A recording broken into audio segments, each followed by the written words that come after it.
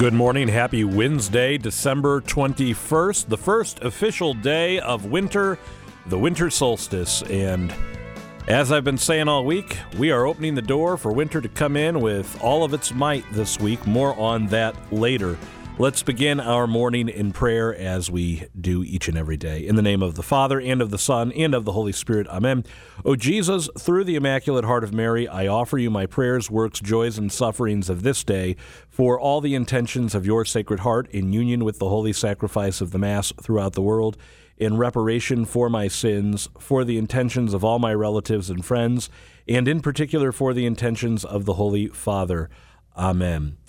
Hail and blessed be the hour and moment in which the Son of God was born of the most pure Virgin Mary at midnight in Bethlehem in the piercing cold. In that hour vouchsafe, we beseech thee, O God, to hear our prayers and grant our desires, through the merits of our Savior Jesus Christ and of his blessed Mother. Amen. We dedicate all of our thoughts, words, and actions to the greater glory of God. In the name of the Father, and of the Son, and of the Holy Spirit. Amen. Well, this morning we thought, as we wrap up this fourth week of Advent, we're about midway through the week, and things are about to get a little hectic as we come to these final days, counting down towards Christmas, and with a winter storm on top of that we could take a little mini retreat this morning, a little morning of recollection. We've been playing all week some of our favorite segments from the past year here on Roadmap to Heaven, and today we are going to be going back in time to look at the Martyrs of Christmas with Monsignor Eugene Morris. Later on in the show, Mike Roberts is going to call in, and we are going to talk about winter storm preparedness, what we need to know as we go into these next few days here. So I'm looking forward to that. There's a lot of information we probably need to know. In the meantime, let's find out what the forecast is and go to our daily weather forecast and saint of the day. Today is the feast day of St. Peter Canisius, Doctor of the Church.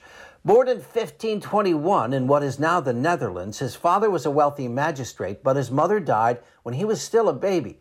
At a relatively young age, he was sent to study at the University of Cologne, where he earned a master's degree at the age of 19.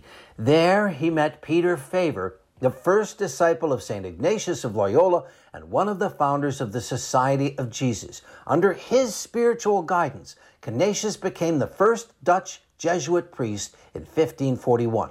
For a half-century following the Protestant Reformation, Peter Canisius led the Catholic Reformation in Germany, Austria, Switzerland, and Bohemia. He was a popular preacher who restored lapsed Catholics and converted Protestants. Canisius founded numerous colleges, seminaries, and taught at many of those himself. And he was also a great writer, authoring several books, including Summary of Christian Doctrine and two smaller works on catechism, explaining the faith in a way everyone could understand. And these helped launch the Catholic press. During his lifetime, his instructions on catechism were translated into 150 languages and reprinted more than 200 times. Canisius also had a love for the apostolate life, found time to visit those in prison, and cared for the sick, especially victims of the plague. And he had great diplomatic skills, advising charity and moderation. Using all of his gifts in the service of the Lord, Peter Canisius was often called the second apostle of Germany, following St. Boniface. In 1591, at the age of 70, he had a stroke which left him partially paralyzed, but he continued to preach and write with the help of a secretary. He died on this day in 1597. St. Peter Canisius, please pray for us. I'm meteorologist Mike Roberts for Covenant Network. Have a blessed day. Saint of the Day can arrive each morning by subscribing on your favorite podcast player. Search Covenant Network to see all our podcasts.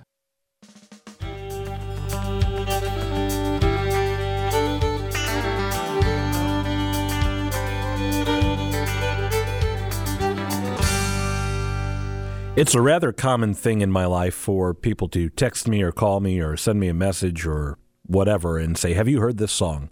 I think you'd really enjoy it, because they know how much I love music. And about a year ago, a little over a year ago, Father Michael, a friend of mine, said, have you heard this setting of this carol? And I said, oh, I love that carol. He said, you've never heard it like this. That question launched us on a journey that took us to this next segment from a year ago. It's from last Advent, and it's one we recorded with Monsignor Morris as we look back at some of our favorite segments from the past year on the Martyrs of Christmas. And this morning we offer it to you as a little spiritual reflection to help us prepare in these final days of Advent. Those of you who listen to the show regularly know that I like to look ahead so that I can be prepared. And as we begin this final week of Advent, I would like to look ahead to next week, for we will not be on the air with the show. We'll be on the air bringing you the best of Christmas music during the Christmas season. And there are some feasts that we should pay attention to. So here to help us break into the liturgical feasts we will celebrate next week, we are happy to be with Monsignor Morris, visiting at the Oratory of Saints Gregory and Augustine. Monsignor, good morning to you. Adam, good morning to you. Thank you, as always, for inviting me to be with you on the show. I very much appreciate it, especially talking about what we're going to be talking about today. Well, Monsignor, I was looking ahead, and a good friend, a good priest friend of mine, Father Rainier, said, Adam, I want you to listen to this carol. It's a setting, and I said, oh, I've heard that, Coventry Carol. And he said, no, you haven't heard this. This is a new setting by a composer named Philip Stopford, Lully Lullae. And Monsignor, as we sat in his office listening to it, two grown men, we both started crying. It was hauntingly beautiful. And I said, I know of the text, but I haven't paid close attention to it over the years. And he said, well, this was composed for the Feast of the Holy Innocents. And this would be the lullaby that the mothers would be singing to their children who are about to be slaughtered. Now, not that this is an actual lullaby that was handed down from generation to generation. This is a composer giving us something to ponder or to meditate upon. And it was beautiful, and it was haunting, and it was very unsettling. And to me, it seemed like everything we would not want to be feeling during the joyous season of Christmas. Not what I think of when I think trumpets and O come all ye faithful and joy to the world and hark the herald and all of these joyous Christmas songs that we will be singing at midnight mass and on Christmas morning and throughout the octave. And yet, in these days that follow Christmas, the Holy Innocents are just one of the feasts of martyrs we're going to celebrate. I mean, we have St. Stephen the proto-martyr, St. John the apostle and evangelist. We have St. Thomas Becket or Thomas of Canterbury. This is, I've heard of red and green for Christmas, but this is an awful lot of red for martyrs. Why does this happen in the life of the Church? Well, the Church is a very wise mother and a great teacher for us. And immediately upon celebrating the mystery of the Incarnation, we are forced to enter into the fullness of the mystery of the Incarnation. It's very easy to allow ourselves to be lulled into, if you will, a false sense of what the full Paschal mystery is as we peer upon the Christ child. But we know the fullness of the story. Obviously, the shepherds who testify to the truth of Christ, our Blessed Mother, St. Joseph, Simeon and Anna, all of these wonderful figures who will be with us during our Christmas season, as our mother was, and then St. Elizabeth, John the Baptist in the Advent season, all of them testifying to the Word becoming flesh. And of course, the iconic images of the angels singing, the shepherds watching, the animals bowing low in adoration because they know the King of Kings and Lord of Lords is present there. And it really is a pastoral scene. And we can then be lulled into the sense that this is the fullness of Christianity. It is the beginning of the unfolding of the fullness of Christianity that will culminate, as far as the Lord is concerned, this child born of Mary, born by the shadowing of the Holy Spirit, is going to suffer and die. And so the Church puts immediately in our faces, says, let's just deal with this. And because of her great faith in who he is, the God-man, there is no fear of leaning into the mystery of the cross, and there is no confusion, there's no conflict with celebrating the fullness of the Christmas season by also celebrating, again, literally the very next day is the celebration of the first martyr. What is that all about? And why? I mean, can you give us just a couple of days to maybe enjoy, if you will, deck the halls and all of the things that you were mentioning? And the Church says, yes, as a matter of fact, you can have that. And you also must have this as well. And so it's a good reminder for us spiritually what we're celebrating, of course, is the coming of Christ in history. And then we anticipate the coming of Christ in the end of time. Bernard of Clairvaux has a beautiful, I've been reflecting on this on my own, has a beautiful homily that he gave, a reflection on what he refers to as the three comings of Christ, reminding us also of the coming of Christ to us on a daily basis. And so it's there in a sense that we can argue that the church says, okay, we know what happened in history. We know we are preparing for the future, but part of your preparation for the future is to allow Christ in your life now. And if you're going to do that, which you have to do, then you're going to get all of it, not just the pieces that you like, the ones that are comfortable, the ones that are pastorally sensitive and pleasing. You're going to get the ones that make you cry, the ones that make you suffer. So we have the Holy Innocents. We have St. Stephen. We have Thomas Becket. I'm going to go a little bit out of order of the liturgical days, but perhaps in more of a chronological order of the occurrence. Recently, we aired a segment with Monsignor Cronin on the show, and we were talking about the Advent theme of light and that Christ is the light of the world. We sing Light of Nations and so on and so forth. And Monsignor was very clear to point out that what does Scripture say? That the light came into the world and the darkness has not overcome it, but that there are those who prefer the darkness to the light. So going back some 2,000 years, it wasn't when our Lord started upsetting the status quo with his teaching and what he was preaching during his public ministry, but at the time of his infancy, Herod is afraid.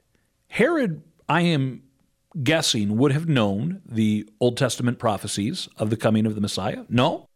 If you read Scripture, it seems one of the points of contention that goes beautifully to the prologue of John's Gospel is he came to his own did not know him. And so there's that scrambling when the three wise men come to Herod's court to say, we're here to pay homage.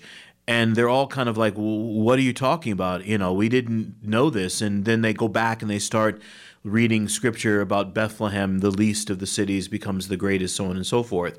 And so there seems to be, if not that they would have known it like we would know things as a young man, but as we get older, we put those things out of our mind.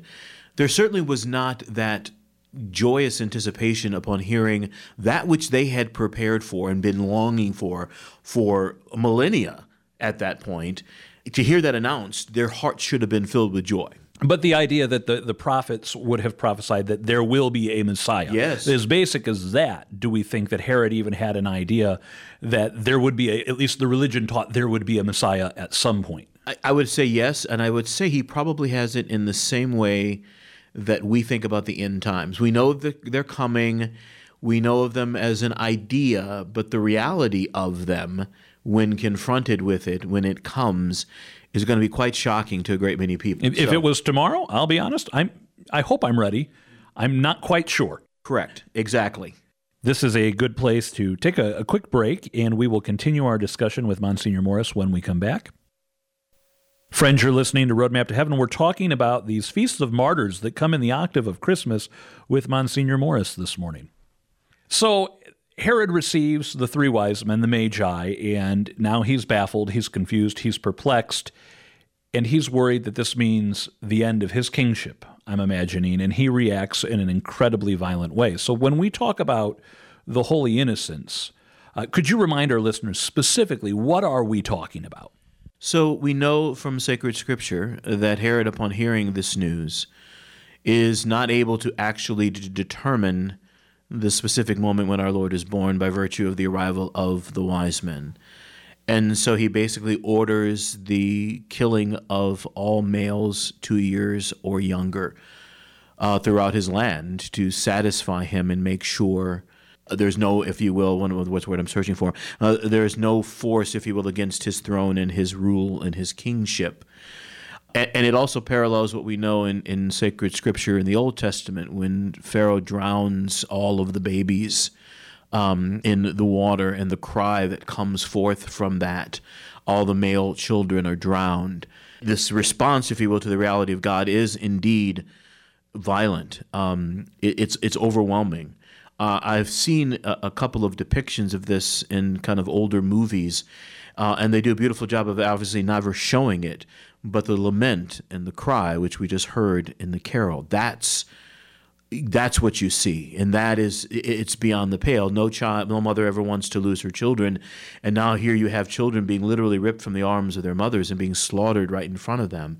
And as you beautifully pointed out, one of the reasons why we celebrate this is at the very beginning, he is meant to be the downfall of many, and Herod is falling down. I mean, he is committing a sin that cries to heaven, this mass destruction of human life in his court that obviously goes along with him. It's not just Herod, it's everyone's complicit, because they should have said, stop. Let's rejoice. Let's get with the wise men, and because this is what we've been preparing for, waiting for, wanting. And instead, what's their response? It's death and violence and anger, anger that wells up to the point where it's willing to destroy innocent life. We're calling to mind, we're celebrating that in the midst, because we're celebrating that these then become, even before Stephen, although chronologically Stephen's feast is celebrated first, immediately upon coming into the world, he who is a sign of contradiction has martyrs, men, women, in this case men, but people willing to shed their blood in testimony to who he actually is. I want to skip over St. Stephen for a moment. No disrespect to the first martyr, the proto-martyr, but something you said just now reminded me of St. Thomas Becket. And I love the wonderful... I've never seen the stage adaptation, but I've seen the film adaptation. So the play came first. But that line of the king, "Is there no one who will rid me of this meddlesome priest?" And here you have what were two friends, the story tells us, the king and Thomas Becket, who the king, through whatever channels he has available to him, has seen to it that Becket becomes the Archbishop of Canterbury. And something changes in Becket, and he stands for the faith going forward. And now the king is upset because he doesn't want to hear the challenge of the faith, and so he has Thomas Becket killed. And it makes me think of King Herod and the Holy Innocents in a different way, but yet there are some similarities. Well, there is that beautiful parallel, because it's obviously the Holy Innocents. It is Thomas Becket, it's Thomas More and John Fisher. The whole history of the unfolding of the mystery of the Incarnation and man confronting the power and majesty of Christ is that we have been specifically at odds with the state. We're at war with secular culture, secular power. And so it's apt in every age, but particularly in the age in which we find ourselves now, where the war between light and darkness is more prevalent and more prominent than maybe it was in the last several decades. There's always been conflict, there's always been tension, but we can see the result that happens when secular power is wielded against the power and the might of God, who always wins, by the way, always wins, but there is shedding of blood. And to be martyrs means we are to be believers in Christ. To accept the mystery of the child in our arms means we must be willing, like the Holy Innocents, like all of the martyrs, be willing to shed our blood. This can't just be, it's nice and warm and fuzzy, It is that. It can be that. I mean, obviously the Christmas season is indeed a season of joy and celebration. But so is the mystery of the cross. What does St. Paul say? I preach Christ crucified. Not Christ incarnate, not Christ the babe in his mother's arm. I preach Christ crucified, a stumbling block and a folly. So this sense we have, which unfortunately has seeped into the life of the church, where we have to apologize for the cross, or we have to downplay the cross. Quite the opposite. We don't apologize or down. We rejoice. We boast, if you will, if we can, not in our own, but in being able to link our afflictions to the mystery of the cross. The cross is not something to be ashamed of or to be embarrassed, certainly nothing that can be avoided, but instead must be embraced. And even if, sadly with the Holy Innocents, they had no choice. They didn't know what they were testifying to, if you will. So knowledge is not the key here. It's a willingness to give oneself in defense of the truth of who this actually is. To this point, our conversation to some may sound just like a mere academic exercise. Let's hear the history of this and some of the theology of this. But I'd like to get into perhaps a little bit of the practical, what this means for you and I. Not that our celebrations cannot be a Norman Rockwell painting of Christmas and the family together around the table eating the Christmas turkey or goose or whatever it may be, but that the church points us in this direction to prepare us. So how do we put this into practice? What are the lessons, or these lessons we've learned how should they be affecting our day-to-day life, not just in the octave of Christmas, but as we walk this spiritual journey that is life? Well, one of the fallacies, and most of my brother priests would agree with this because we experience this, is that the holiday season, the Christmas season, Advent, in preparation to and then leading from, are really some of the most difficult days for people. If for no other reason, there's a struggle between the reality of which we find ourselves now and the nostalgia of our past experiences. So history is always beautifully rewritten, and becomes much more idyllic in the rewriting than it was in the lived experience. Or we're dealing with sadness and loss of loved ones who are absent, either physically or because they have died, or they cannot be here, fractures in the family, all sorts of tension. So the Norman Rockwell picture and painting is just that. It's a reflection of, at times, a reality that is lived, but ultimately a reality we want and hope for, but actually doesn't come to pass. So what that means for us concretely is we have to be men and women who willingly carry the cross. There is suffering. There is sadness. I always speak about myself as a guy who's a glass half empty kind of guy. So I tend to sadness and sorrow and darkness very easily. And so I have no problem with that. But the difficulty, even for those of us maybe who dispositionally are a little bit on the darker side, if you will, of things, when we look at life in the world, have to not allow that darkness to lead to despair. That's the difference.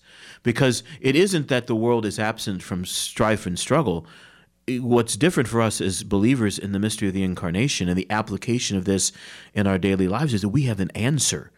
We have the ability to remain strong in the midst of our suffering because our strength is in our crucified Lord, and we're linking our sufferings to Him.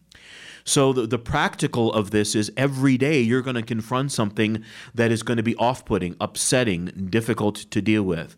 It might be something large, sickness in your own life or in the lives of those you love. It might be calling to mind, loved ones who have died and gone to new life. It might be broken relationships, past relationships that are fractured, siblings that you haven't spoken to, neighbors where the fence is to keep everyone apart. We can particularize that in any way we want. But as believers in what we're celebrating, the difference is we have to approach those with a hope and confidence of a Lord who can heal, a Lord who can give strength. We can never allow ourselves to fall under the darkness because light indeed has dispelled that. But you can't run away from it either. And you can't expect that everything's going to be rosy. It's going to be joy-filled. It's going to be peace-filled. But it may not be easy. You mentioned before that the culture we live in now, even more so, that battle between light and darkness is going on. I think to a recent protest that was covered in the news, we talk about the holy innocents of our time, those who have been lost to the tragedy of abortion. And during this protest, there was a group of women who, whether they actually did this or not, we don't know, but said that they were taking the abortion pill, the one that would induce an abortion in the first 48 hours of pregnancy, to protest for their right to choose. So we see very clearly in our day and age those who are so opposed to the teachings of our faith and the teachings of our Lord who would say, I will publicly destroy a child because that is what we believe, that in the womb it is a child, even when others might say it's a clump of cells. That is a life. I will publicly destroy this life because I reject the will of God. And we might be left wondering, how could we live in a world where this happens, or where cancer exists, or where lives are taken innocently by violent crime, or through poverty, through et cetera, et cetera, et cetera. And yet it seems that what you're saying is we are reminded that on a starry night, or not, I didn't know the weather report in Bethlehem, a baby was born in a manger in Bethlehem to the Blessed Mother.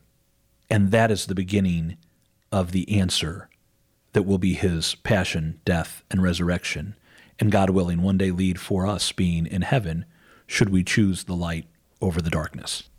As you beautifully describe, it is the beginning, but it also is the fulfillment. And so, obviously we, again, back to a little bit of theology, the evil that exists in the world, that has always been there. So when you were describing that protest, I was thinking, when the state of New York legalized basically infanticide and the joy upon people's faces in celebrating that now we had the freedom to kill children. is inexplicable for those of us who know and accept truth. But you can also you can see the parallel, of the anger and the hatred against anything that encroaches upon our freedom that led Herod to well up and send forth his minions literally to destroy life. There has always been this evil. We're the ones that introduced it. And maybe that's the reason why we're so against any attempt that God has made throughout the Old Testament and then fulfilling those attempts, fulfilling his promises in his Son, because we know how responsible we are. We did this to ourselves. And sometimes it's easier, as we know, not to admit the truth at all, and certainly not to admit my culpability in the truth. Maybe it's better to double down or triple down. So I'm gonna go whole hog. I'm gonna embrace evil. I'm giving myself. All right, but there was and the time in history where the world literally was turned upside down, or maybe it was turned right side up. And now you have the choice, as you always did, the same choice Adam and Eve did, to actually live in the light and live in obedience. The difference is now, if you choose not to do it now, there's nothing coming after that's going to repair the damage you've done this time. Not that God leaves us on our own, but we now know that when the Lord comes again in his glory, there's not going to be another coming after that, and another coming after that, and another coming after that. So there is also, as you're asking the practicals, there needs to be, as we were saying earlier, there needs to be a vigilance. If I were asked tomorrow to give an accounting of myself, it would be a poor one at best. I need to get my act together. The incarnation leads to the institution of the sacraments, and that is the means that our Lord has left us so that we would not be abandoned and hopeless, because the reality is I've sinned before, and I'm going to sin again. Not that I will it, but sometimes I end up willing it. I shouldn't say that, not that I will it, because that's what sin is. We do. We will it. And he gives us a means to come back, and it's all possible because of the incarnation. Monsignor, this has been a wonderful discussion to help us get ready.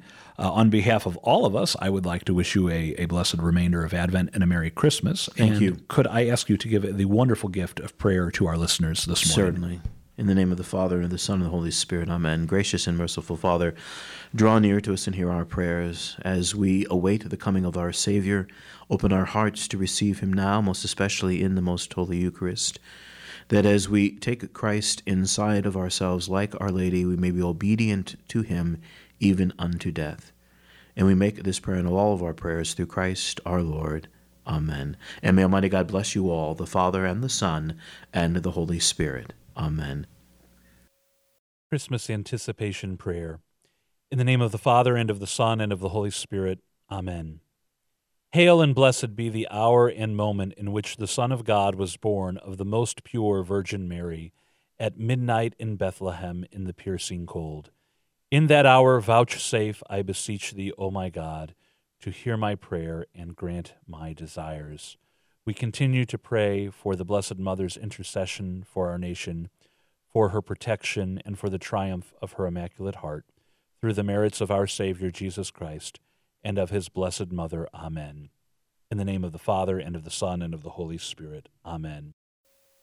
We are halfway through our week and another day closer to the Nativity of our Lord. And here with another gift idea for us on the Daily Dose of Encouragement is Patty Schneier. Well, we're talking practicality this week. We're talking practical things. I know people are thinking about gifts. Sometimes they're very difficult. And I like to give gifts that are intentional, that can either help evangelize or help someone grow in their faith. I like to give Catholic books. I give prayers. I give Mass intentions. So I'm very intentional about that. And again, it's just who I am. And my family knows this about me. And my nieces and nephews do too. There's a couple of websites I do want to share with people if you haven't checked these out. One is called Blessed is She. Fantastic Catholic website. Awesome gift ideas that have a spiritual, it can be decor, it can be clothing, it can be jewelry, it can be all kinds of cool stuff. Another website that I really like is called Brick House in the City. This is where you can wear awesome t-shirts that have a beautiful message. Again, I would check them out specifically for the women on your list. It's kind of a girl thing, but I have to throw it out there because there's some awesome stuff on these two websites. Blessed is She and Brick House in the City. I have used both of them for some great Catholic gifts. So it's just a little encouragement. If you've got some last minute shopping you still need to do. And even if the overnight shipping isn't available, don't forget there are 12 days of Christmas, and those start on Christmas Day. So, Patty, thank you for giving us these recommendations today.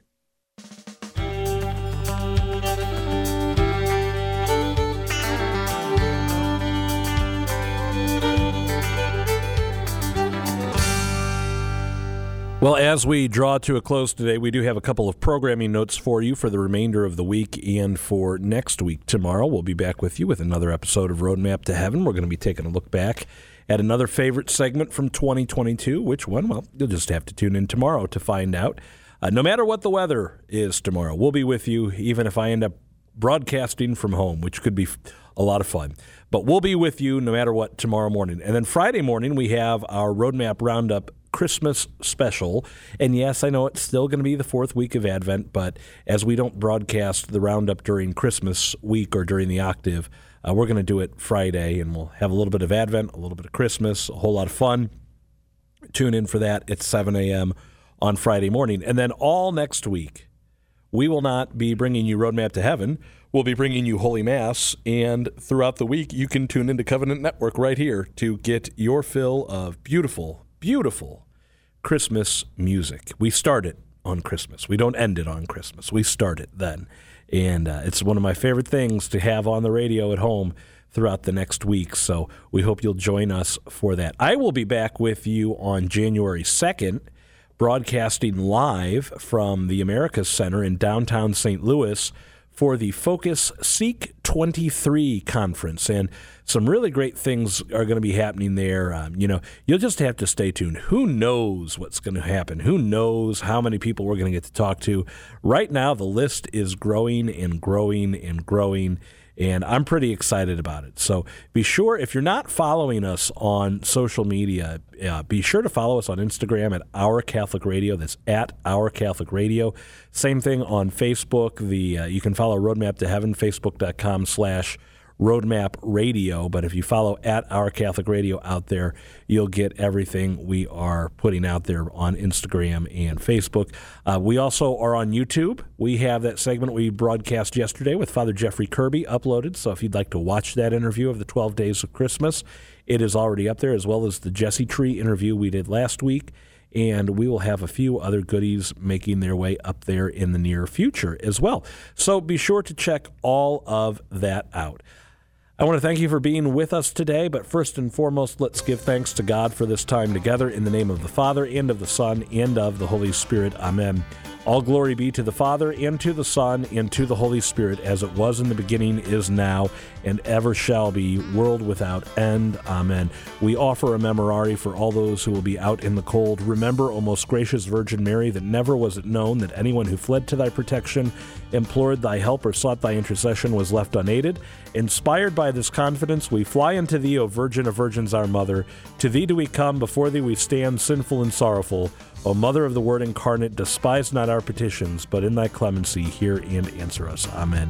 In the name of the Father, and of the Son, and of the Holy Spirit. Amen. Well, just a few more days until Christmas Eve. I hope you're getting ready. I hope you're ready for the winter storm that's coming, and I hope you're ready for the joy of Christmas. Until next time, for Covenant Network, I'm Adam Wright. Don't forget, pray your rosary today.